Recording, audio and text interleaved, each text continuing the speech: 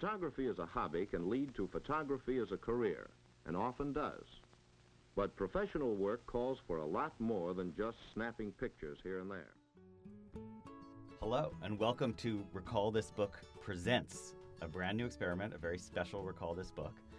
As you know, our usual format is to center discussion around books from the past that help us to make sense of contemporary problems. But today we have invited a colleague to come in and present rather than a dusty old book.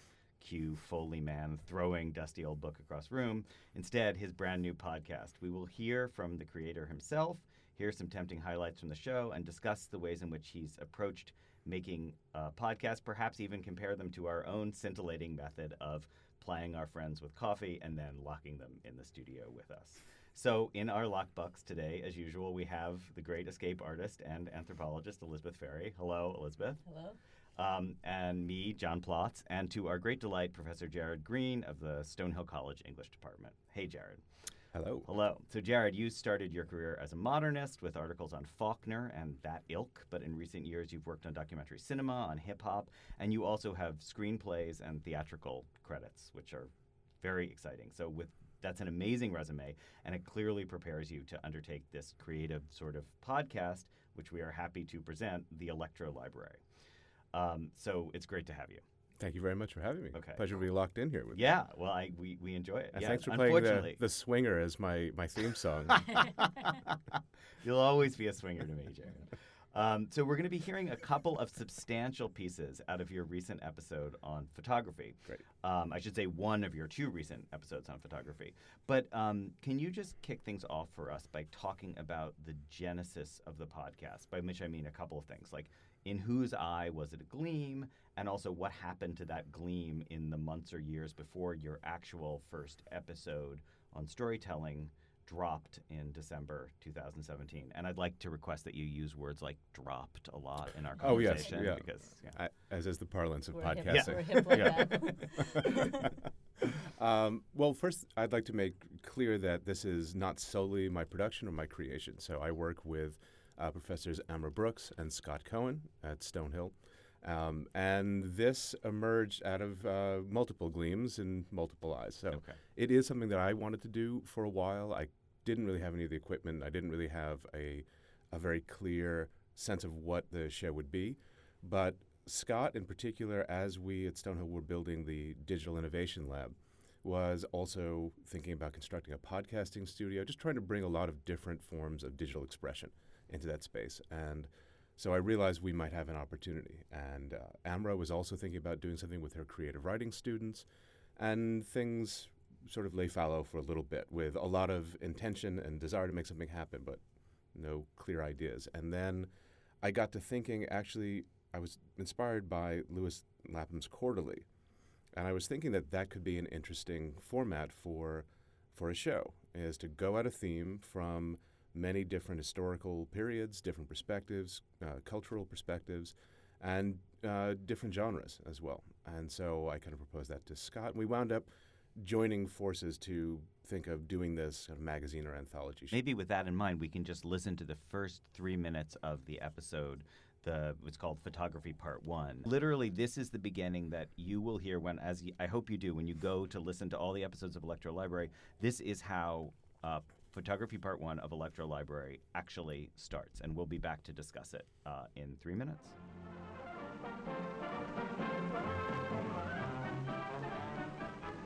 Photography is often called the universal hobby.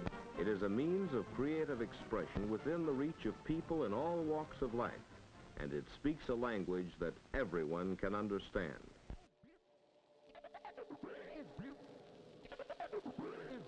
What happens when we take a photograph? What happens when we capture light on paper, in emulsion, or in pixels and look across a gulf of time at these fragments of the past? What gets in the frame and what lies just beyond it?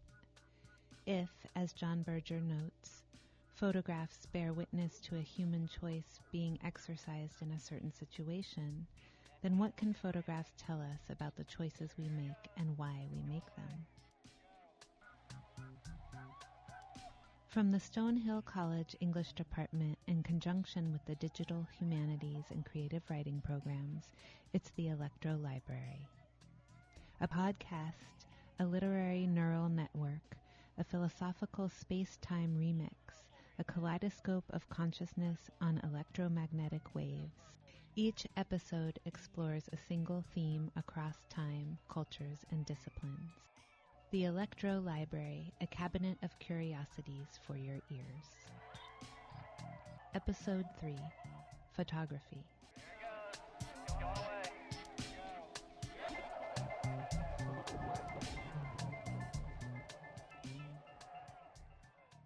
The camera lens is a mechanical eye, seeing everything and recording everything. It captures actions that will never again be repeated.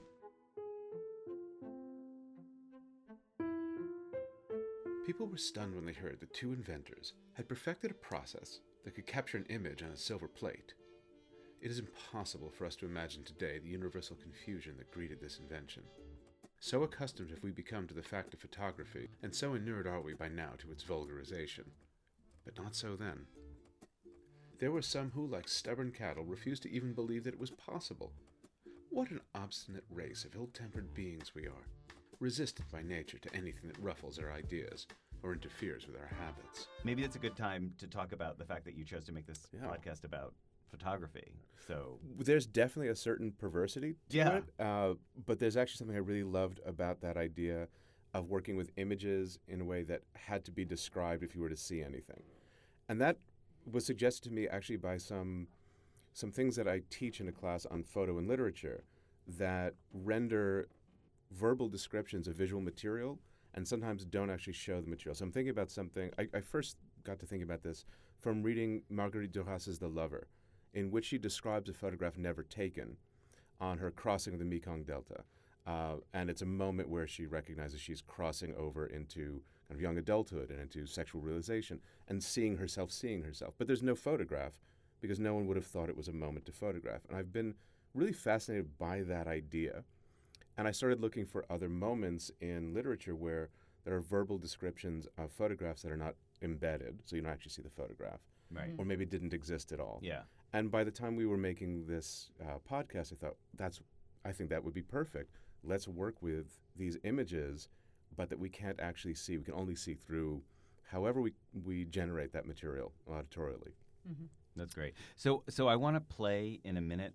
This is the longest chunk we're going to play. It's a Umberto Eco essay, and I'm going to ask you to introduce it for us. But also, one thing that I really noticed that makes the essay work really effectively, I think, is the way that you guys use background music. So can you talk a little bit about your decision on, like, what do they call it, the acoustic environment? Yeah, so this is a really good example of the collaboration that goes into this piece. So this was really driven by Scott Cohen's desire to do the echo piece. He's taught this in the past, at least. I don't know if he's taught it recently. And he wanted to bring that to the show. It's a piece that he especially loves. And he actually found the archival sound, which is very hard to find, of the closing down of Radio Alice. This is something he managed to find, I think, possibly using the Wayback Machine. It's stored on some Web 1.0 site. So, and we're just going to hear a tiny snippet of it. It's going to be very hard for you to place, but that's what it is. So he already began that kind of ability to experience the moment that Echo is experiencing, bring that into our podcast. And then when he had recorded his piece with that archival sound, he sent it to me. And I was thinking about what kind of music would feel right for the overall environment that we're building and for the experience we want to offer and for the ideas. So here it was something that was kind of abstract electronic washes that felt slightly menacing. Like there's a degree of drama to it, but also at the same time, to me, almost felt like an auditory equivalent of experiencing the past and the present coming together. Yeah.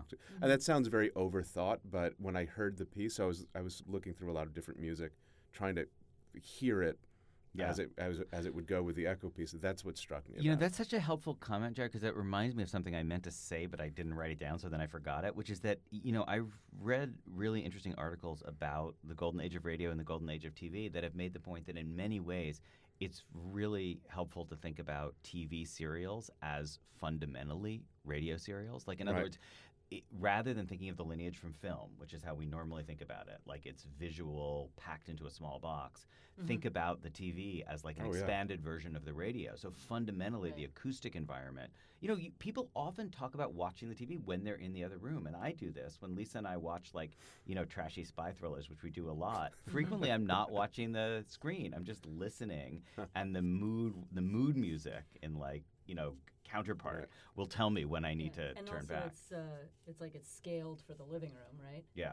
So it has this kind of domestic totally. Right. Domestic scale that film didn't. Exactly.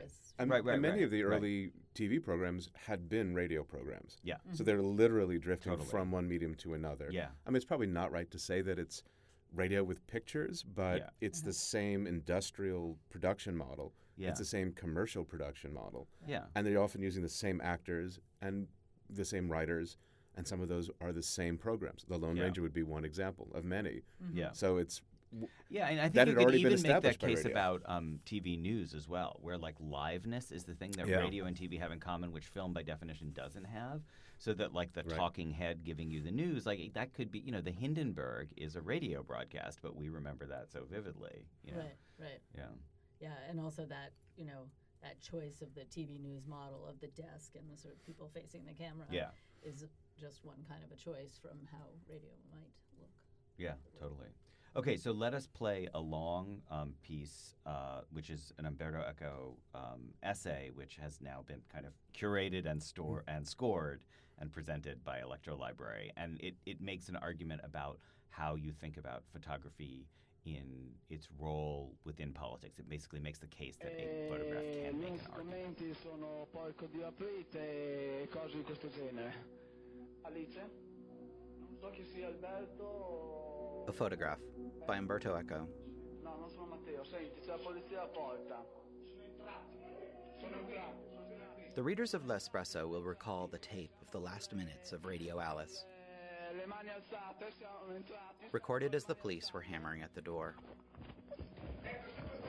One thing that impressed many people was how the announcer, as he reported in a tense voice what was happening, tried to convey the situation by referring to a scene in a movie. There was undoubtedly something singular about an individual going through a fairly traumatic experience, as if he were in a film. There can be only two interpretations. One is the traditional. Life is lived as a work of art. The other obliges us to reflect of it further.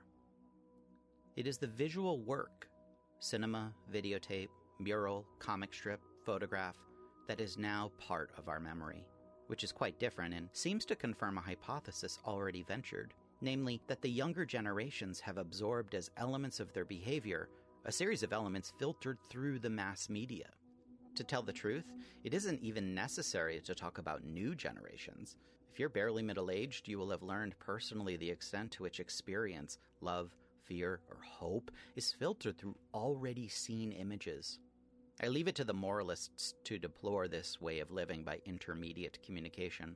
We must only bear in mind that mankind has never done anything else. And before the technology of photography, it was other images drawn from pagan carvings or illuminated manuscripts of the apocalypse. And now to another event. These last months, within that variegated and shifting experience that is called the movement, the men carrying .38 caliber pistols have emerged. From various quarters, the movement has been asked to denounce them as an alien body. Apparently, this demand for rejection encountered difficulties, and various elements came into play. Synthetically, we can say that many belonging to the movement didn't feel like labeling as outsiders forces that, even if they revealed themselves in unacceptable and tragically suicidal ways, seemed to express a reality of social protest that could not be denied. Basically, what was said was this: they are wrong, but they are part of a mass movement. And the debate was harsh, painful. Now, last week there occurred a kind of precipitation of all the elements of the debate previously suspended in uncertainty. Suddenly, and I say suddenly because decisive statements were issued in the space of a day, the gunmen were cut off. Why at that moment? Why not before? It's not enough to say that the violent riots in Milan made a deep impression on many people, because similar events in Rome had also a profound effect. What happened that was new and different? we may venture a hypothesis, once again recalling that an explanation never explains everything, but becomes part of a landscape of explanations in reciprocal relationship. A photograph appeared.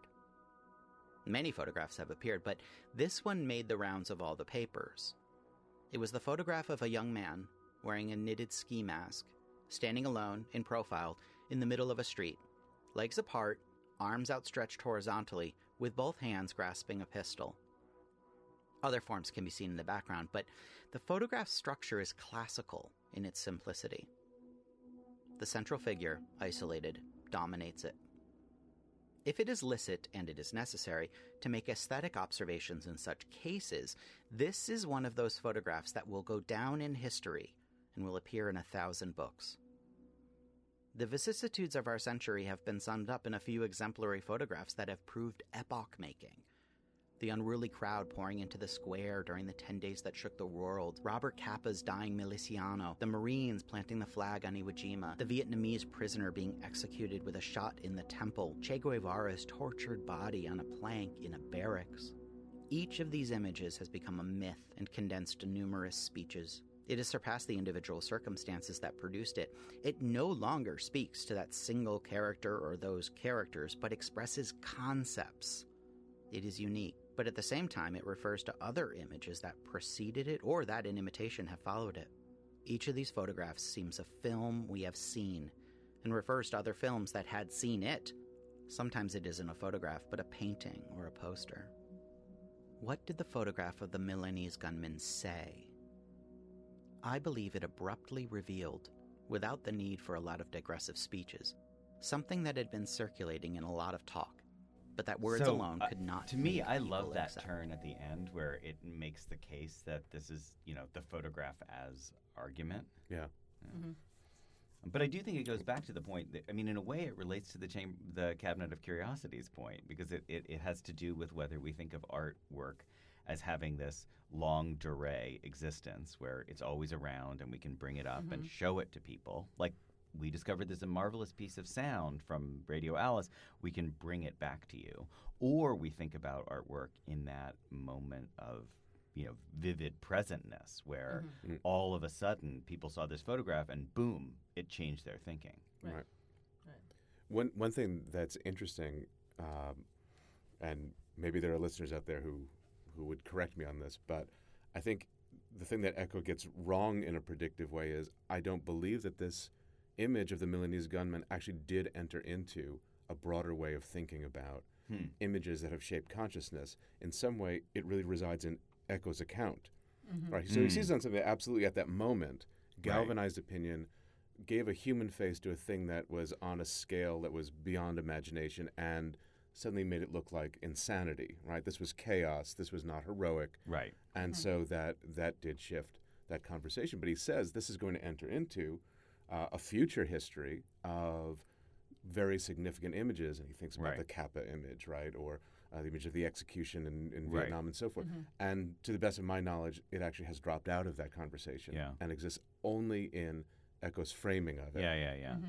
So it seems like there's two thoughts that come out of that. One is whether it matters. Like, first of all, it's always the nature. If you're writing about the present, you're always going to be wrong more often than you're right. Yeah. Like, it's easy. I talk about this with my friends who teach contemporary literature all the time because it's easy for me to pick a bunch of, Thomas Hardy and George Eliot novels to teach, and my friends who teach contemporary literature have to struggle with which of the Pulitzer Prize winners should I do? But then the other point that I think you're making, Jared, is implicitly that he's displacing his own cultural influence. Like he's saying the influence is in the photograph, but actually it's more like in his publishing. Presumably that was a well-circulated essay at the time. Yes, and then appears in Travels in Hyperreality in the early 80s, 82, 84. I can't quite remember when that came out.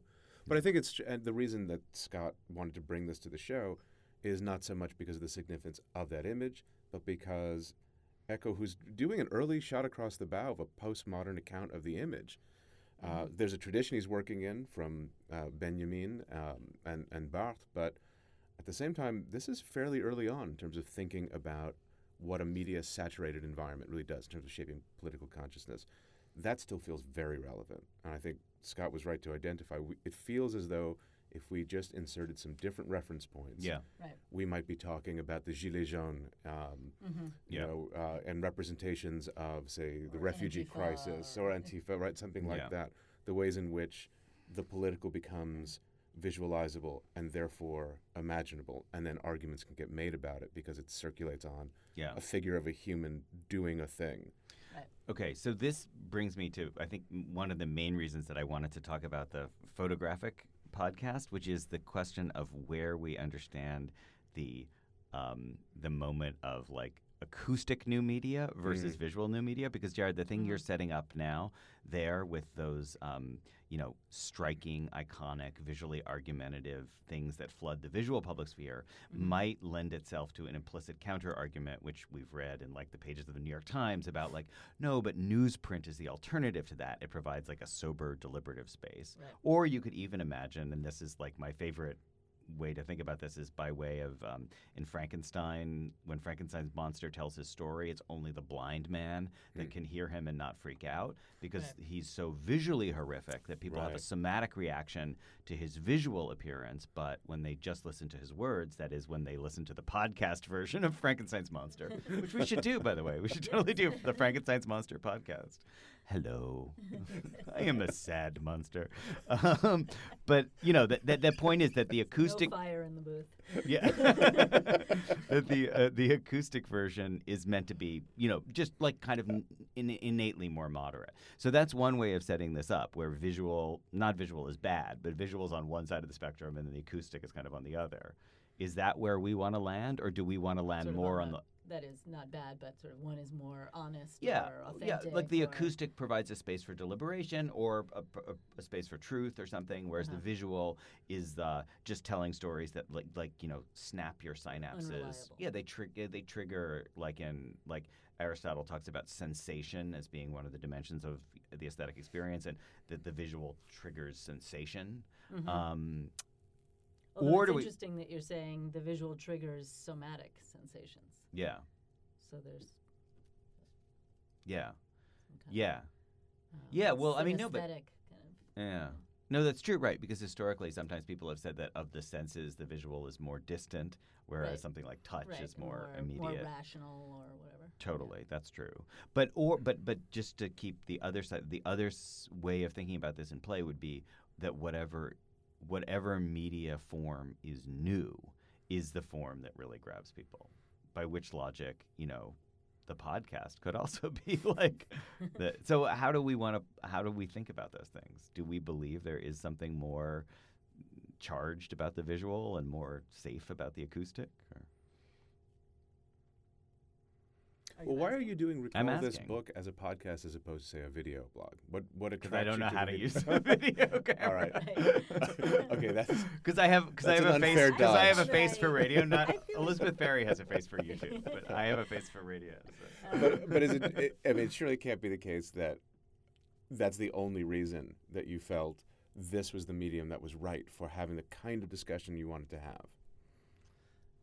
Well, I mean, I think one of the things is where, going back to the Cavern of Curiosities logic of your podcast, I mean, ours kind of follows the logic of the conversation, right? Yeah. So, and that, clearly in conversations there is, plenty of senses that might get engaged, but it's, the vocal is pretty primary. Totally.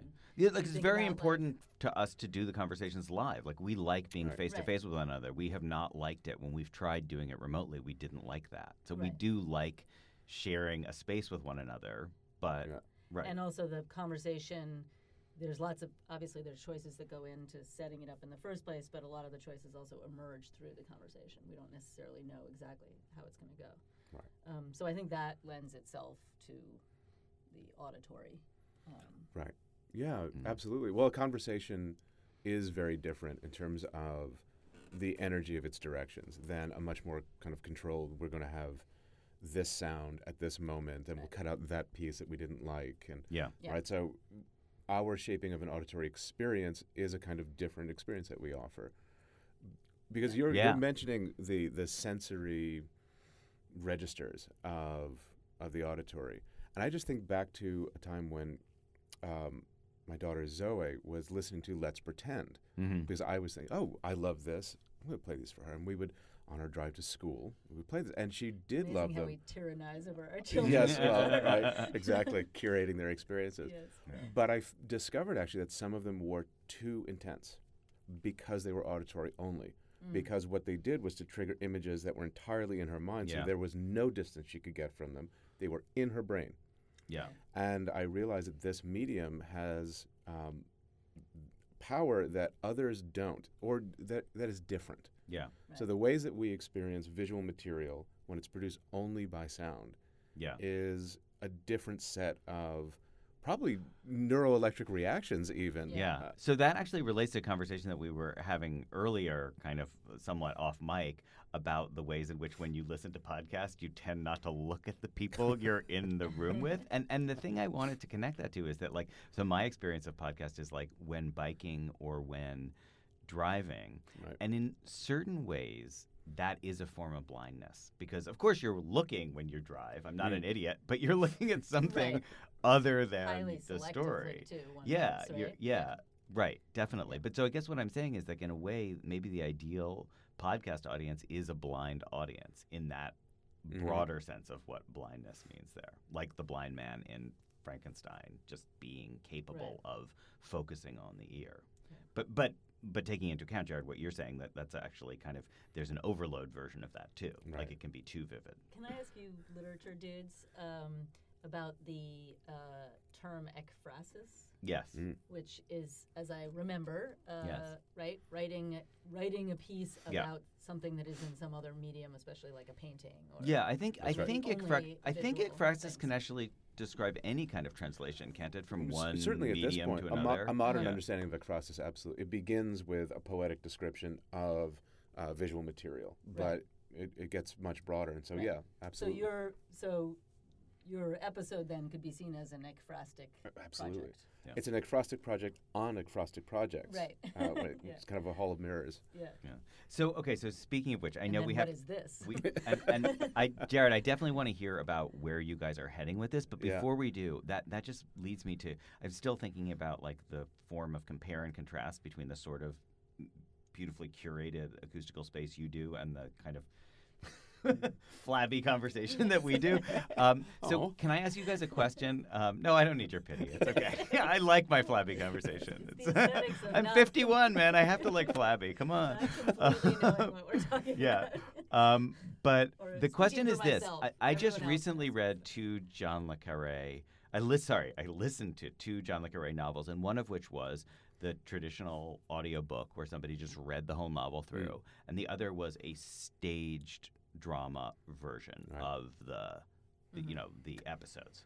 So with people playing the voices. So my question is, do you guys have a preference between those two things? Because I just vastly preferred hearing someone read the whole book. Like that was my preference. I wanted to hear the book and have it drop into my head. Right. But I understand why you would want to do it as a radio play. I get the appeal of that. So do you guys have a feeling about that?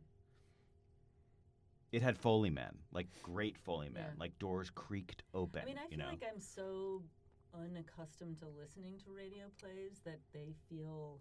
I don't think I can really get the juice out of them because they feel so strange and stagey to me.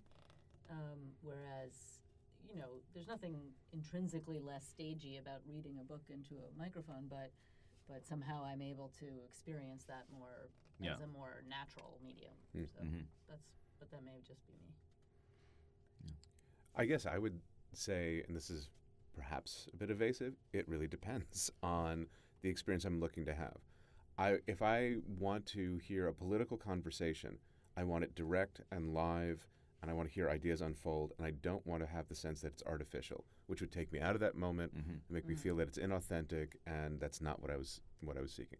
But I can certainly imagine a very well done production. It would have to be the acting would have to be good, and the sound has to be good. Right? Yeah. So imagining a very high level production, if I'm seeking an experience of world building where I want more World senses, building. Right. more Right. senses activated, then that's something that I might seek out. Right. So I'm not necessarily going to come down on one side or another. No, it makes sense. It I really think is your very- it's very podcast different. builds a world, and I don't Yeah. think ours does. And I do think that's a difference. Well, yours builds the world of the sharing of social energy through conversation. So it's a different Yeah. kind of world. Well, yeah, we invite you to imagine being part of that conversation, Yeah. but it is different from building. It's not a Gesamtkunstwerk. I mean, you're more Wagnerian. We're more, we're more I like, don't know how to take that. we're more like Really? Schubert leader, off on the edge. So I Um, have a question that just yeah. occurred to me. So occasionally my kids every year they have to read a book for the next year of school, right? And it mostly sucks. Most of them are not very good, I find. Hat and- tip to the Brooklyn Public Schools, yes. and I always find myself in this sort of quandary because, I buy the book and then I try to get them to read the book, and they're readers, they read things, but often it's kind of a struggle to get them to read this particular book, and I don't feel very invested in it often. But I feel this like it's cheating to get the book on right. the audio book. Mm-hmm. So why do I feel like it's cheating? That's my question. Or maybe it is cheating, or maybe Well, I don't know. I mean, I they're suppose still it's hearing it, and yeah, they're taking in content, which is different from absorbing, digesting, and thinking about that content. It's not to Well, say that is you it can't though? I But do the, that. but the argument is that you wouldn't be. It's not just content, right? Because you still have to decipher the syntax of a sentence that someone Yeah. reads. to Sure. you. right. And I Right. mean, it's certainly we've all had the experience of passing our eyes over a page Yeah. in a reading like, Very true. activity without. Yeah. But what you can't do, or it would require a different way of listening to an audiobook, is something that is one of the principal pleasures of reading, which is to move away from that page and that imaginary world into whatever it's making you think. Because if you do that while listening to an audiobook, you will miss content. You will miss the next set of sentences. Isn't that sort of the opposite of what you just said about your daughter and the, being more afraid about let's pretend because it Well, takes those- her into her. Well, those are Well. staged No, because he's saying it's a performances. he's saying it's So a it's command. He's a command performance also. Right. Like he's Uh-huh. saying that you can't stop the drone of the words. So, but I have two thoughts You about could, that. though. You could, yeah. First of all, technologically you can, and I think I guess our there's children are really good at like hitting the pause Right. button. What, but I what I'm also trying to think, underline is the difference between, I think, attention and Yeah. what we do with that attention, and the medium by which we absorb yeah. the information. I was actually thinking we should do a podcast experiment, which would be so fun, which would be to have one person in here like reading out an essay or a story or whatever, Mhm. and the other people should just interrupt with whatever thoughts come into their Right. heads. Like, in other words, we should try to document that thing that Roland Barthes says in The Pleasure of the Text, which is that the reader's power is to choose when to skip or when to daydream. Right. Right. But we should record it in real time. So it Yes. would be like those, Snoopy's Train of Consciousness. Or MST3K. What- That is it's like the MST3K of the Right. reading, right? Right? Is that Mystery Science Theater Yeah. 3000? Oh, Yeah, okay. sorry, yeah. Okay. You just gave him a mini I stroke was there. doing. I had to write it down and look at Isn't it that in what my it's mind. called, or is that only in my own Mystery brain? Science Theater Yeah. 3000 is MST3K. See, yeah. Wow. See, now if you R2D2. listen to more books on tape, you would A, have B. picked up on that more quickly. Yeah. Okay. Okay. I didn't see that being the major educational moment of this conversation. I really like the idea of stream of consciousness reading. Yeah, I me just too. I would love you to know, Elizabeth, what's going on in my head as you as you read your favorite what would you read? What would you pick? For Like if you read out your favorite short story or something. I think I might pick like a, with commentary with Yeah, my own. yeah. Come back to me on that. Yeah. Jared, which would you read? Yeah. I don't carry an answer to this question around in my head all the time, Yeah. but I think for me it might be like Robert Frost poems or something like that. I don't know. Uh-huh. I Like think I was thinking P.G. Wodehouse, The Great Storm. Oh and yeah, Handicap, yeah. which is- Well, But that might just be my favorite story. no, but so- that would be that. I think people wouldn't daydream while they were listening to that because that's so arresting. I think Right. you're right. I mean, that's a great choice, but I don't think people's mind would wander while they were listening. Right. Maybe Yeah. not. I might do something from Dubliners. Oh yeah. That's Well, a that good would be one. perfect Yeah. because those Like The Dead. Like or the something. Dead. yeah, I was those gonna say James The Dead, Joyce yeah. stories definitely kick you off into a Right. different register. Especially with the Dead is the one Yeah. that has this image of the snow. That's right. yeah. Right? So that also kind of brings you into Yeah. a visual register where you would be. Okay. And a Let- Foley artist for its tapping against the window. okay, Yeah. so a podcast of listening But as podcast. I feel like just so not to lose this thread, that there's something that we're circulating around, which is actually a very kind of Frankfurt School question. We're almost right in the zone of critique that Horkheimer and Adorno were in the culture industry about what kinds of mediums are monodirectional and Right. which ones are reciprocal. yeah. And even though we can hit the pause button on Yeah. this podcast or on any kind of audio Yeah. medium, they aren't really reciprocal. Yeah. In Right. the way that, for instance, reading a book is in a sense. Now, we can't reach to the author and say, don't say Right. that, but we can stop on the page. We can mark the page. We can close that book.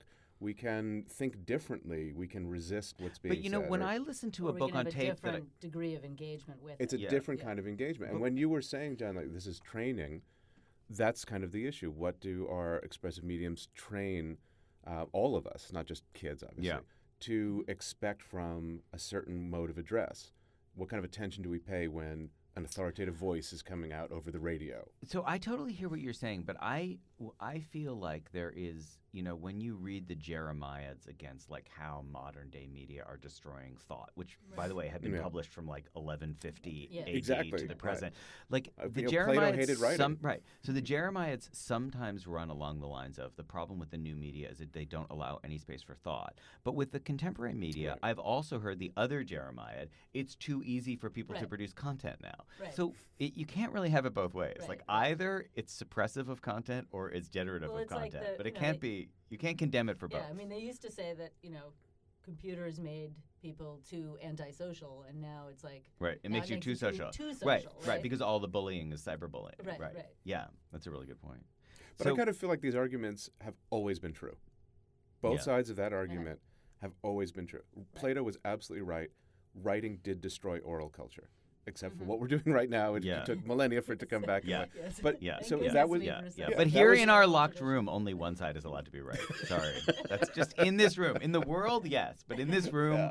only one There side are can be only right. two So possible interpretations. exactly. There are. I I think stand Echo. corrected. I think Echo would have made a good podcast partner. Yeah. I'm sorry we couldn't interview. I think he him. would have loved this medium. I definitely agree. So Jared, this has been great. But as we move to wrapping up, tell us about next steps. Like, where are you guys heading? Well, I think we'll try to keep refining our ability to create an interesting sound experience. The way the episodes have, I don't know if this is obvious from if you listen from the first one on, they develop from the prior episode. So we began with storytelling, which had a great deal necessarily to do with memory and cultural transmission. And so we did an episode on memory. And there were issues about photography that came up in the episode on memory. So we did the episode on photography. Coming out of this work on photography, this may seem a little more far afield, but I got to thinking about, because so much of the writing was about black and white photography, I got to think about color. Oh, yeah. That's a future episode.